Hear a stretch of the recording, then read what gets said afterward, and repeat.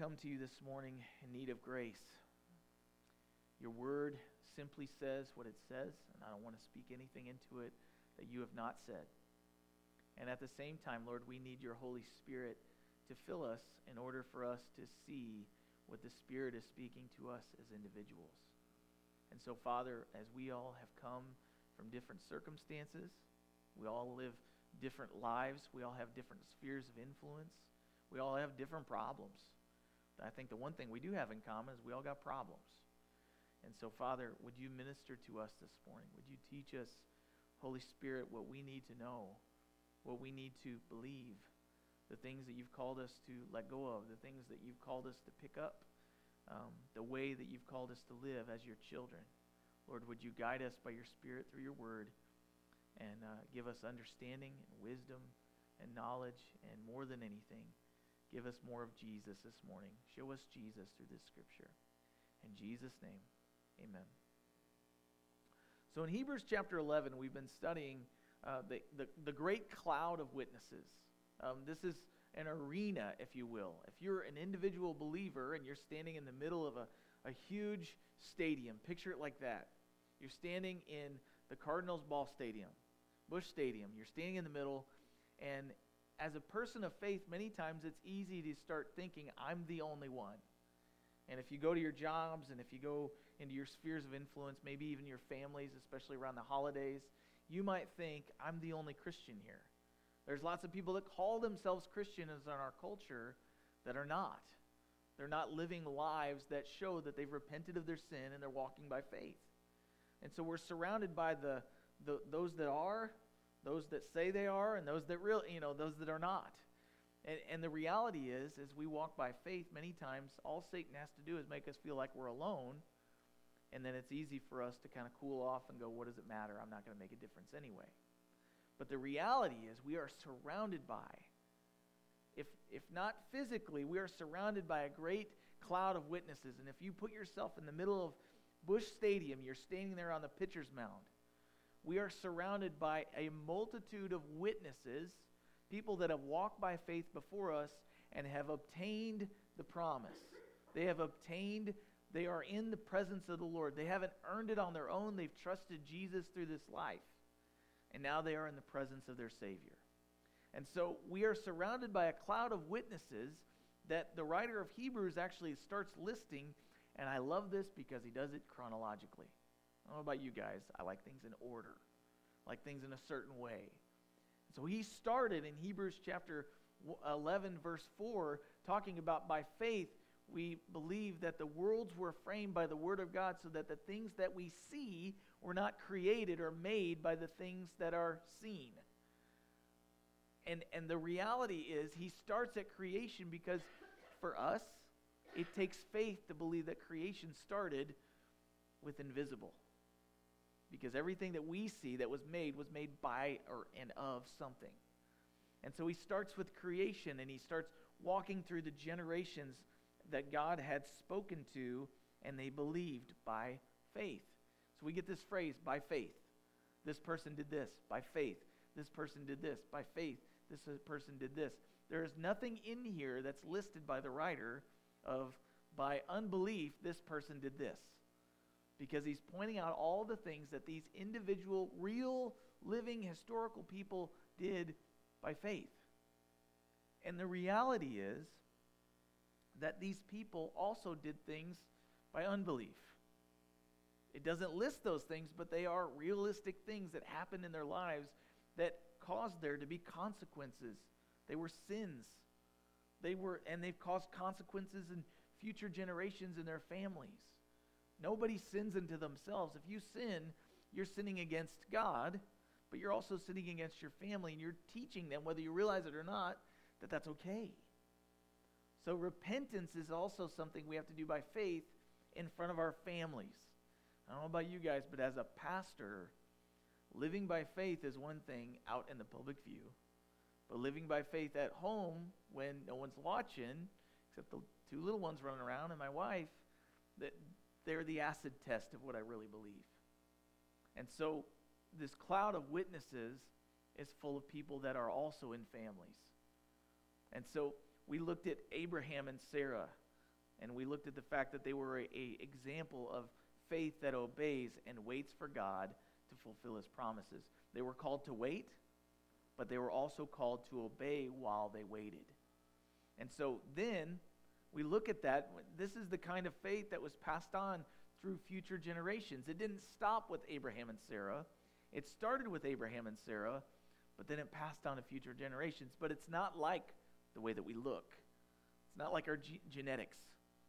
It's not like, we can't pass it on just by mere fact that I am so-and-so's son or daughter.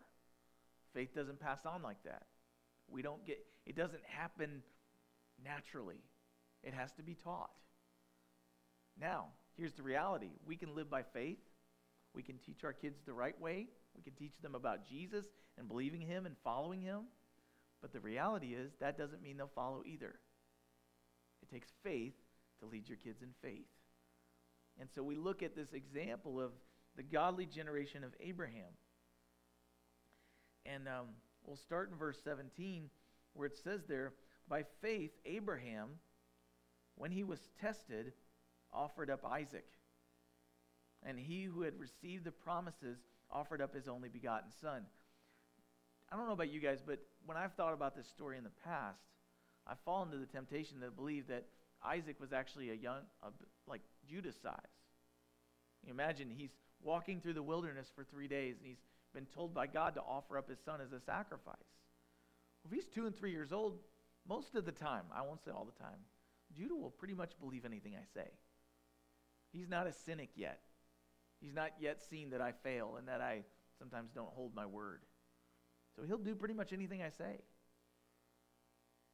But the kid that Abraham takes to the altar is a teenager. Teenagers don't believe anything anybody says. So just the mere fact that Abraham told his son, we're going to go and make a sacrifice, his son goes with him. They walk up on the mountain. His son goes, hey, I've got the wood. We've got the fire. You brought the knife. Where's the sacrifice? And at that point, he says, God will provide himself a sacrifice. Well, that's all good and well until they get to the altar. They build the altar. He puts the wood on there. He says, okay, Isaac, climb on up. It doesn't say anywhere in Scripture that Isaac said, no, I ain't doing what you say. You're not the boss of me. I'm a 13-year-old or whatever. He obeys. It's hard to get kids to do what we want them to do, right? We can try to coerce them through power. I'm your dad, and therefore you have to. But they get to a certain age, and you can do that all you want. So you're blue in the face. And they'll look at you and say no. And you can ground them till the cows come home. They don't care. I was like that. Not outwardly, but sometimes inwardly. I'll do it, but I don't want to. But what it says there is that Isaac did what his dad told him to. And I don't think it's because Abraham threatened him. I think that it's because he built a relationship of trust. And so when he told him to get up on the altar, Isaac knew what was getting ready to happen. And yet it doesn't say anything about him mouthing his dad. He got up there and said, okay. His dad tied him down. And then as he even got to the point where he's raising the knife, it never says that Isaac jumped off the altar. I would have. And yet what happens is that Abraham believed God, obeyed God, and then God provided himself a sacrifice. He said, stay your hand, Abraham. King James Version, stay your hand. What's that even mean, right? Stop. And Abraham says, what? And he says, look over there, and there's the ram in the thicket. Abraham takes Isaac off, puts the ram on, a substitutional sacrifice, pointing to Jesus, burns the offering, burns the wood, and it's an aroma before God. And at that point, God makes a promise to Abraham. Since I know that you will not withhold from me the thing that you hold the most dear, I'm going to provide for you a sacrifice. Abraham never met Jesus, although many presuppose that he did because of the Christophanies in the Old Testament where he had communion and some other things, but he didn't see Jesus. He just saw that lamb, and he sacrificed it, and because of that, his son was not sacrificed. And so I just was thinking about that this morning, because if Abraham was a hypocrite, if Abraham had laid down a pattern of, I believe God, but doing his own thing, I don't think that his son would have willingly laid on the altar. I think his son would have seen right through that and been like, no, I've seen you do this before, Dad. I'm going to do my own thing. And yet, Abraham, because of his lifestyle, commanded respect. His submission to the Lord commanded respect without ever raising a hand. And so, this is the kind of faith that was passed on through future generations. So, as we move on, we go to his sons. By faith, Abraham, but then you go down to verse 20, and it says, by faith, Isaac.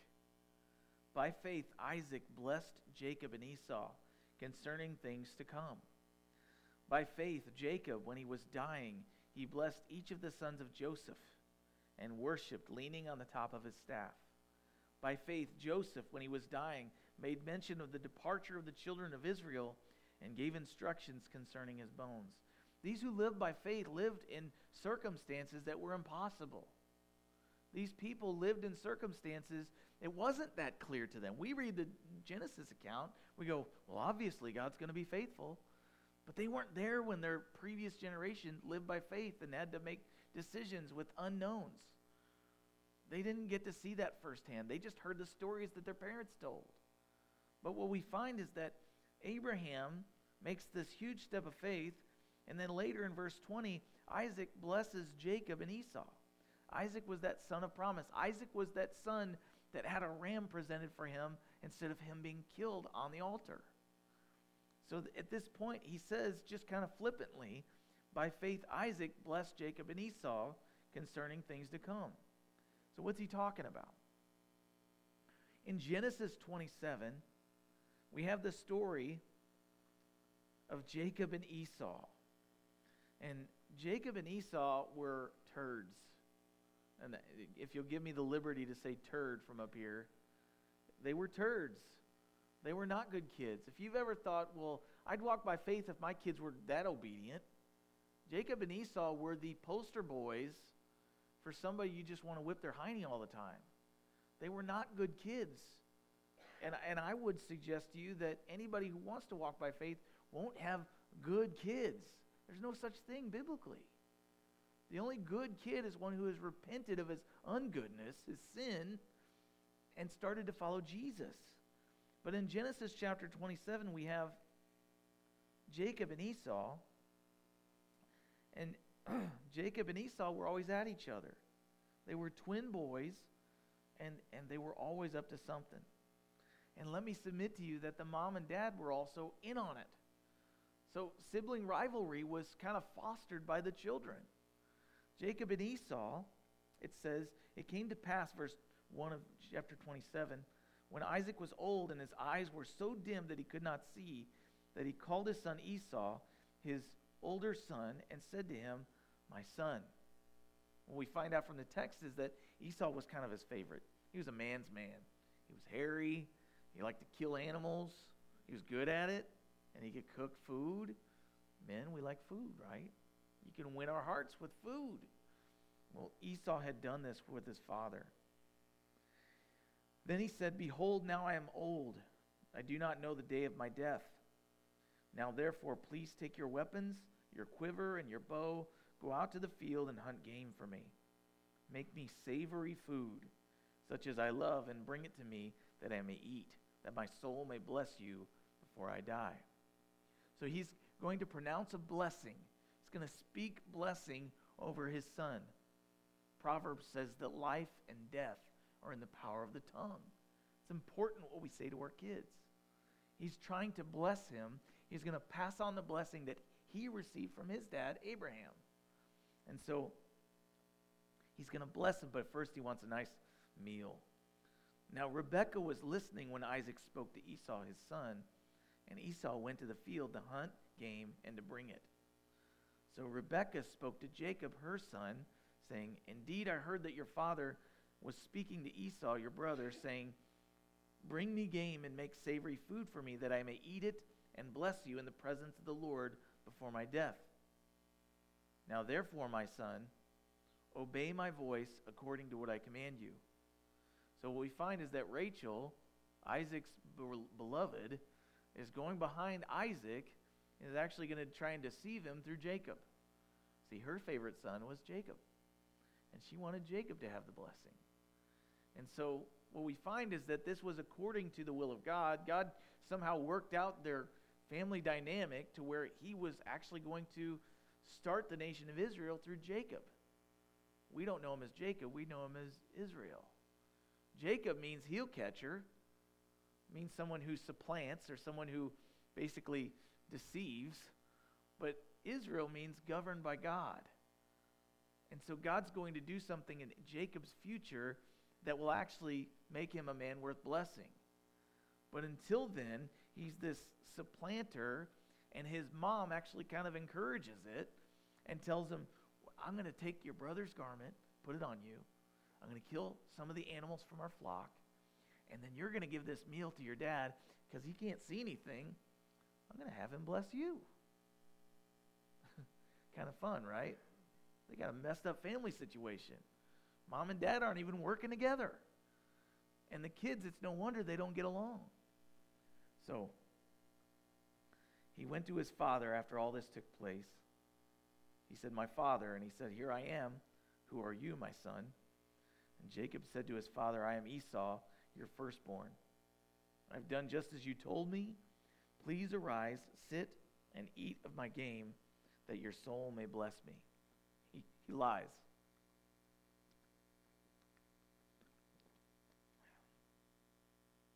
And Jacob said to his father, "I'm Esau."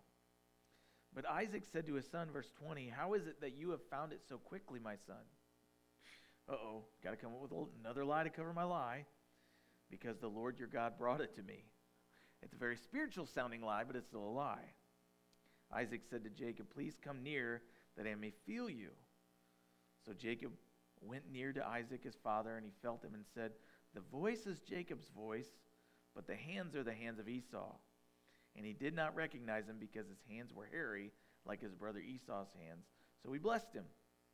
And then he said, "Are you really my son Esau?" So he's still not quite sure. He said, "I am." He said, "Bring it near to me. Bring it near to me. I will eat of my son's game, so that my soul may bless you." So he brought it near to him. He ate, and then he brought him wine, and he drank. And his father Isaac said to him, "Come near now, kiss me, my son." So I was reading this morning, kind of made me think of Judas. Are you really for me? Yeah. Come near, and then Judas betrays the Son of Man with a kiss. And here we have Jacob. He says, "Come near and kiss me, my son." He came near and kissed him, and he smelled the smell of his clothing. He was wearing Esau's clothing, and he blessed him and said. So then all of this leads up to blessing. All this lying, all this deceiving, all this betrayal of his dad's confidence. And then he blesses him. I don't know about you guys, but I can put myself in Jacob's shoes. I can't relate with somebody that's super godly. I was a liar. I was a supplanter. I was a deceiver. Somebody asked me how my grades were. "Oh, they're going great." That was my thing. What have you been doing with your time? "Oh, awesome stuff, But the reality was I was a liar. And in our house, that was like the worst thing you could be. And my dad would tell me that. The worst thing you can be is a liar. And then I would lie to him. And so I've done that with God. My past is not one where I was just walking with the Lord and doing everything right. I lied to God. I rebelled against God. I did my own thing. And then all that led up to blessing. God continued to pursue me. He continued to love me. And then he blessed me with a future and a hope that I look at my family right now. On Christmas morning, I'm going to look at my family and go, how did I get here? I don't deserve the least of this. My wife actually loves me. we get along even during Christmas time. We're trying to figure out how we're going to buy gifts and do all the stuff that goes along with that, and plan family dinners, and when we're going to be able to get together, and all the scheduling, and the kids yelling, and us never actually having time to talk, and we still get along, and that's the grace of God. That's His presence in our lives, making chaos serene at moments. And so we have the blessing. He says, surely the smell of my son is like the smell of a field, which the Lord has blessed. Therefore, may God give you of the dew of heaven, of the fatness of the earth, and plenty of grain and wine. He says, let peoples serve you, and nations bow down to you. Be master over your brethren, and let your mother's sons bow down to you. He's just pronounced a blessing that he will actually be over his brother, and his brother would serve him. Cursed be everyone who curses you, and blessed be those who bless you. This is the same blessing that God pronounced over Abraham. I will bless those who bless you. I will curse those who curse you. So he's passing this blessing on. So Isaac blessed and spoke words over them, into them, and he passed the promises and blessings along to Jacob. And then what we find out is that Jacob later will bless and worship before his sons. He had 12 sons. We name the 12 tribes of Israel. And in Genesis 48, he actually gets the opportunity not only to bless his sons, but in the case of Joseph, who, if you remember the story, Joseph was sold to slave traders. Jacob thought he was dead. His older brothers all hated Joseph. And then when Joseph down the road is found to be alive in Egypt, and is actually the second in command in Egypt, Jacob comes to him because there's a famine. He gets to meet not only his son, but then to meet Ephraim and Manasseh, Joseph's two sons. And when he blesses them in Genesis chapter 48 and 49, he actually blesses Ephraim and Manasseh. And so just like Jacob, the younger brother, gets the blessing, he gets the blessing of the firstborn instead of Esau, we find out later that Jacob, seeing God's pattern to bless the unlikely to be blessed, he blesses Ephraim, who's the younger of him and Manasseh. And as a matter of fact, Joseph gets a little mad about it. You know, Jacob takes his hands, and he's got Ephraim and Manasseh, and of course, Joseph has placed Ephraim right here because he's the oldest. Sorry, Manasseh right here at the right hand of his father. And he places Ephraim here. And then what Jacob does is he sees which sons are there, and he switches hands, and he goes like this. And he blesses the younger with the blessing of the firstborn. That's how God does it. So anyway, it says there back here in Hebrews, it says, by faith, Jacob, when he was dying, blessed each of his sons, the sons of Joseph, and he worshiped, leaning on the top of his staff. So he blessed the sons of Joseph, and he worshiped God in that blessing. And he passes on the same blessing that was bestowed upon him from his father. God will bless those who bless you and curse those who curse you. And the fatness of the land would be provided for him. Plenty of wine and plenty of grain. But then it says there something that's kind of odd. He did all this leaning on the top of his staff. Why would it say that? What does it have to do with anything? What he's standing on? Well, he's leaning on his staff because Jacob is still a sojourner. People that traveled had staffs to walk with. You don't see people that don't go hiking without a hiking stick or with a hiking stick. But when you go hiking, it's helpful to have a hiking stick. And so Jacob still had this hiking stick because he wasn't founded or placed anywhere. He lived in a tent. He decided, I'm a sojourner in this world, not living for the kingdoms of this life. I'm living for the future that is in heaven with a city whose builder and maker is God. And so it says there that he did this leaning on top of his staff. He was still holding loosely to the foundations that this world can provide. And then he goes on, by faith, verse 22, Joseph, when he was dying, made mention of the departure of the children of Israel and gave instructions concerning his bones.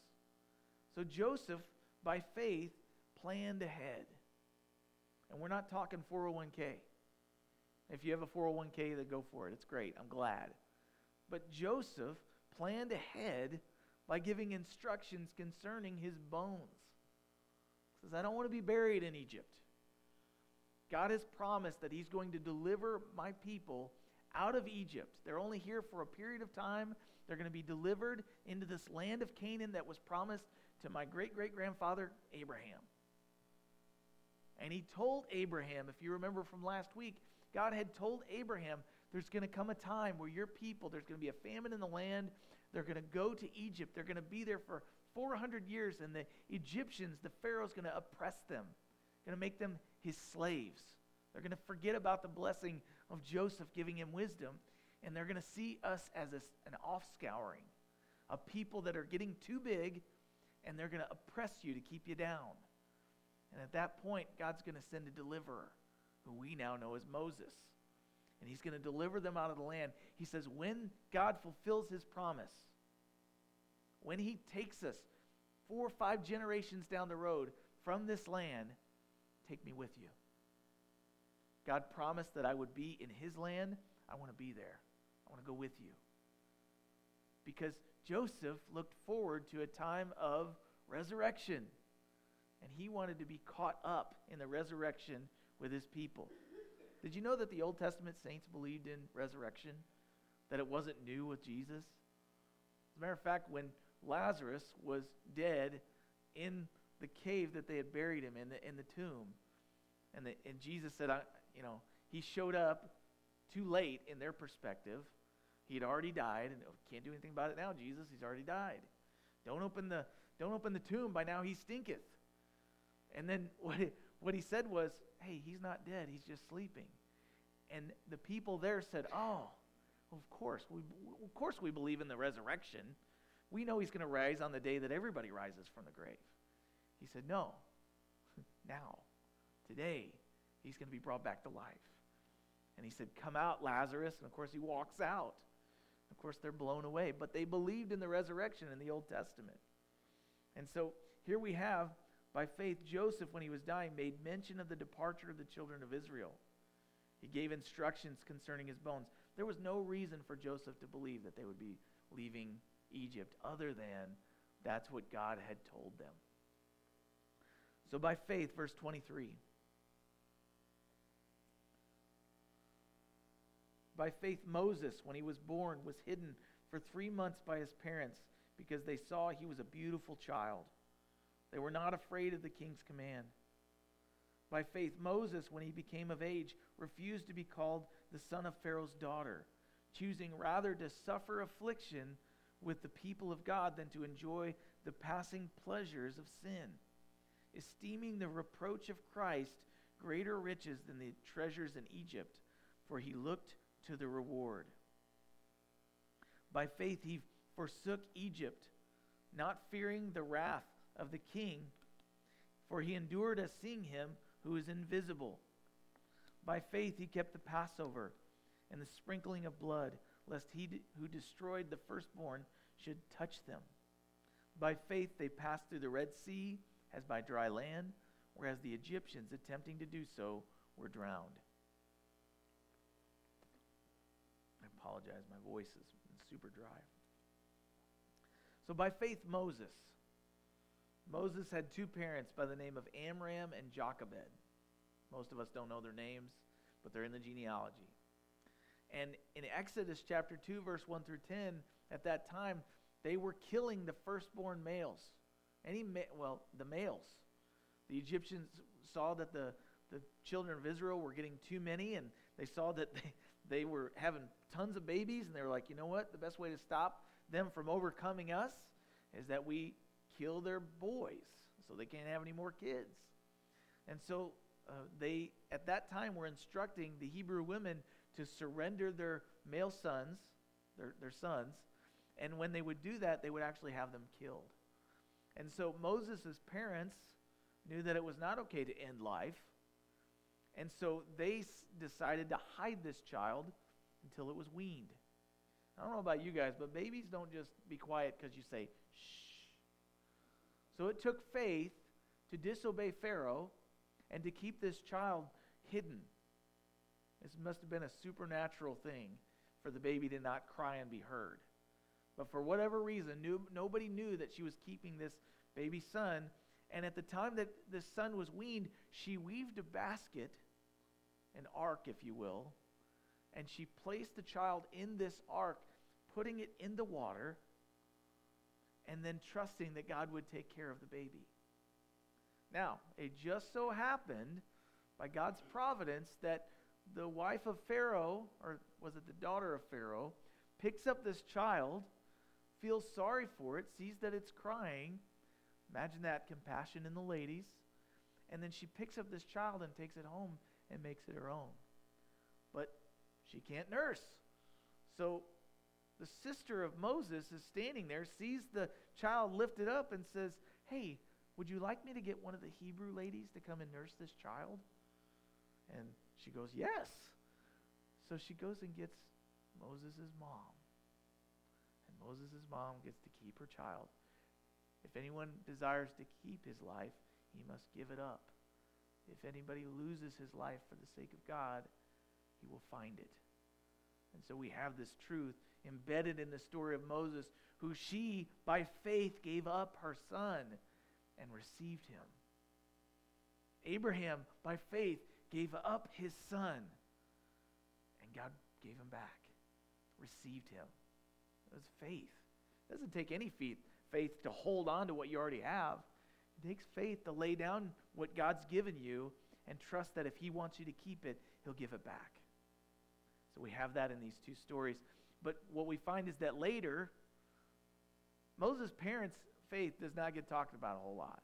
Moses' does, because there's the movies like the Ten Commandments. There needs to be a movie about Moses' parents. I'd watch it. Can you imagine the conversation between mom and dad? Hey, I'm going to lay him in the Nile River. Seems like a bad idea. He can't swim. Well, I built the boat, so it's totally fine. Most of the time, it'd be the dad that would say that. It wouldn't be the mom, by the way. He'll be fine. That's my line. My wife says, I'm pretty sure he's going to die. He's just got a cold. I'm pretty sure he's on death's door. You know, there's just that constant.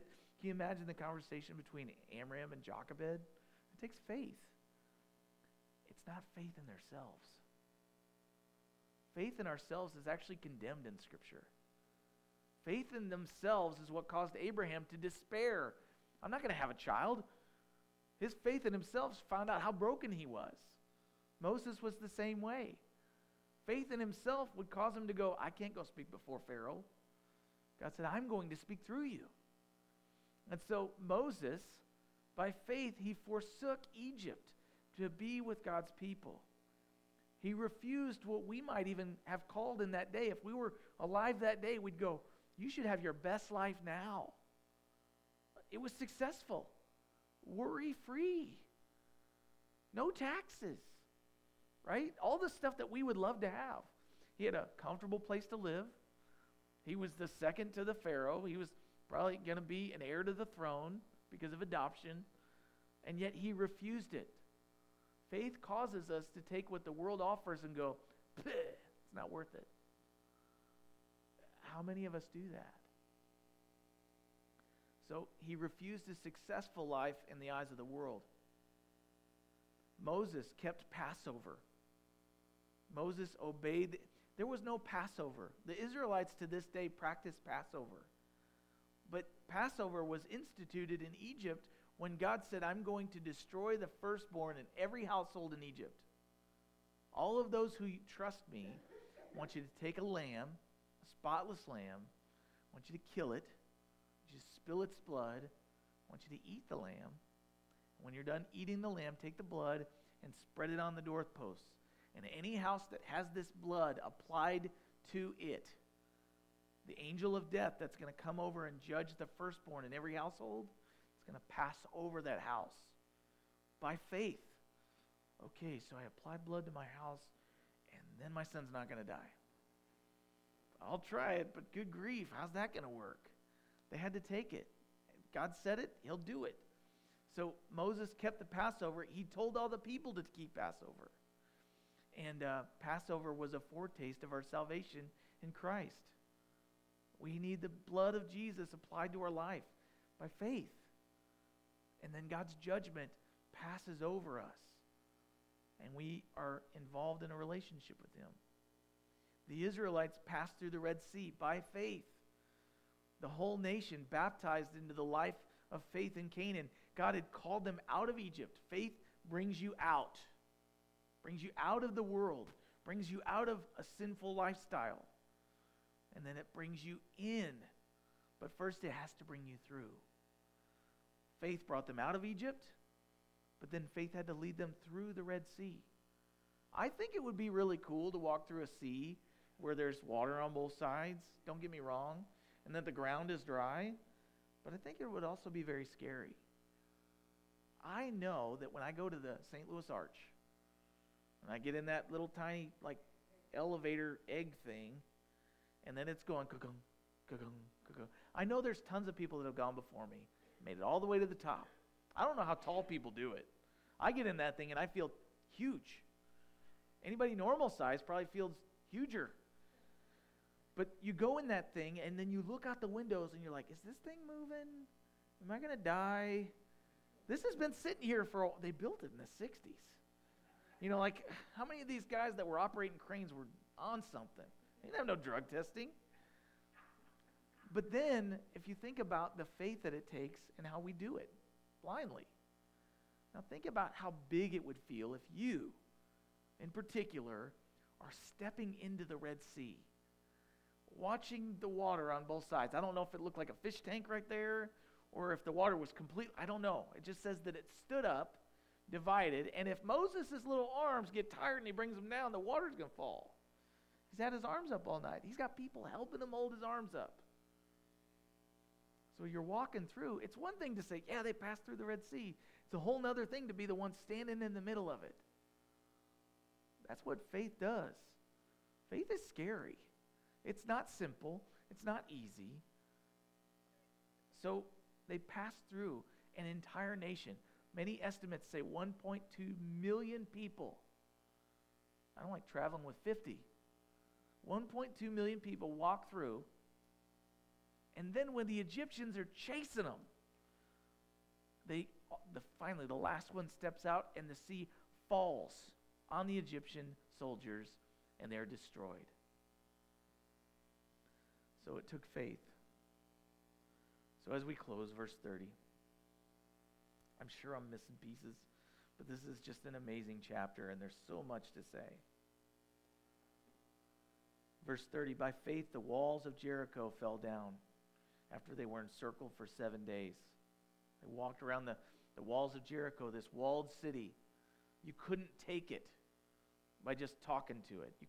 Everybody would take tanks. If we would do it with tanks. We'd shoot down the walls, and then we'd destroy everybody. But God said, walk around the walls. Walk around the walls every day. And on the seventh day, He said, shout. And they shouted, and God knocked down the walls. By faith, the harlot Rahab did not perish. She was one of those that was living in Jericho. She had believed what she had seen. For she had heard about the Israelites 40 years ago getting delivered from Egypt. She had heard about and possibly even seen them being brought through the Red Sea. She knew that their God had done great things to deliver them. And so when the spies come in, she invited them in, she protected them, and she said, how can I be saved? And they said, leave a strand of red cord out your window. And then when they came and walked around, guess who wasn't destroyed? Rahab and her whole family. A harlot, someone that knew she didn't deserve to be delivered. Verse 32, and what more shall I say, for the time would fail me, and it does this morning for me too. The time would fail me to tell of Gideon and Barak and Samson and Jephthah, also of David and Samuel and the prophets who through faith did great exploits. Gideon was a man that God called a man of great valor, but he wasn't. He was a farmer. He was threshing wheat. He did it in a place you wouldn't thresh wheat so they wouldn't come steal it. He was a scared man. He was broken. Barak was one that was a deliverer in the book of Judges. But unless Deborah, the judge, the only woman judge, came in and encouraged him, he wouldn't have walked by faith. Samson was not a godly man. So we see these exploits. We hear about these faithful, but they weren't perfect. They were broken. And Jephthah, also David and Samuel and the prophets, who through faith, look at what they did, who through faith subdued kingdoms, worked righteousness, obtained promises, stopped the mouth of lions. Think about Daniel. I got a picture there for you, but Daniel was locked into a lion's den with hungry lions. These were trained to eat men. He's locked in there. He, by faith, trusted that God would save him. And God shut the mouths of the lions. Quenched the violence of fire. Makes me think of Shadrach, Meshach, and Abednego. Just because they had faith didn't mean that God wouldn't allow them to be put through a trial. They survived it. They escaped. It says they escaped the edge of the sword. Out of weakness they were made strong, became valiant in battle, turned to flight the armies of the foreigners. And women received their dead raised to life again by faith. Think about the story of Elijah, who had never had a son, and yet Elijah comes and he says, you're going to have a son. And so she has this son that she didn't even really pray for, it sounds like. And then a few years later, she comes to Elijah and she says, hey, my son's been killed. He's dead. Not killed, but he died of sickness. I didn't even want a son, and you gave me this son. So she goes to the prophet, and the prophet comes back. And he prays. And he lays over the top of the body to warm it up. And he prays, Lord. And then he lays on and then back to life. Brought back to life.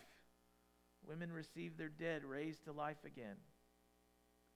So faith looks like receiving the promise. Faith looks like obtaining what we need. But I also want to submit to you that faith doesn't always get what it wants. Faith always gets what God's will is. So as we turn the corner, there in verse 35, it says, others, by faith, keep that in mind. By faith, these worked miracles and righteousness and shut the mouth of lions, but then go on to verse 35, part 2, and it says, others, by faith, were tortured,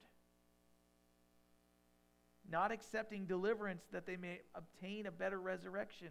When they were given the opportunity to not be killed for their faith, they would not deny Jesus. And so by faith they were killed, looking forward to obtaining a better resurrection. Still others had trials of mockings and scourgings and of chains and imprisonment. They were stoned to death. They were sawn in two. They were tempted, slain with the sword. They wandered about in sheepskins and goatskins, being destitute, afflicted, and tormented by faith.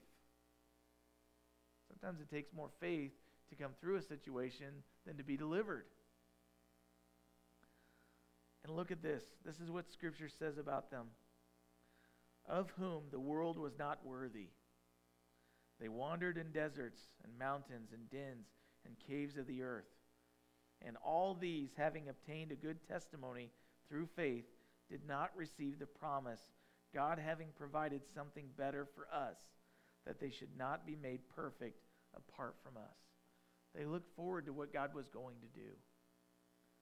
And so I read this passage, and I actually shared this passage. I still have the note in my Bible. I wrote down Sherry.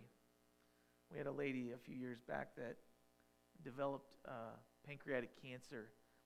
And we prayed and prayed and prayed that she'd be healed of it. And yet what happened is that she wasn't healed of it. Instead, she basically was tortured by pancreatic cancer for the last part of her life. Now, she had some mental issues. She had been in a car wreck. She had some brain problems, and she wasn't able to communicate very well. She's not the person that you would send up to be a Billy Graham. But she trusted Jesus. She didn't even know much Bible. But she trusted Jesus, and you can just tell that with her life. Her mom actually worked at Shepherd Mountain for 12 years, Kay Vandiver. Kay's story was crazy. And I would love to share it with you this morning. But it was just, if you could think of the craziest life for a young lady to go through.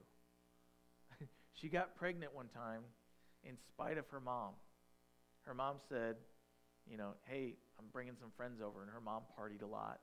And of course, that put Kay in the line of fire. And she told me this story, and she wouldn't care. If you knew Kay, she'd just be fine with it. She just was a breath of fresh air. She just was who she was. And she said, so I showed my mom. I slept with the guy she brought over. And she had Sherry out of that.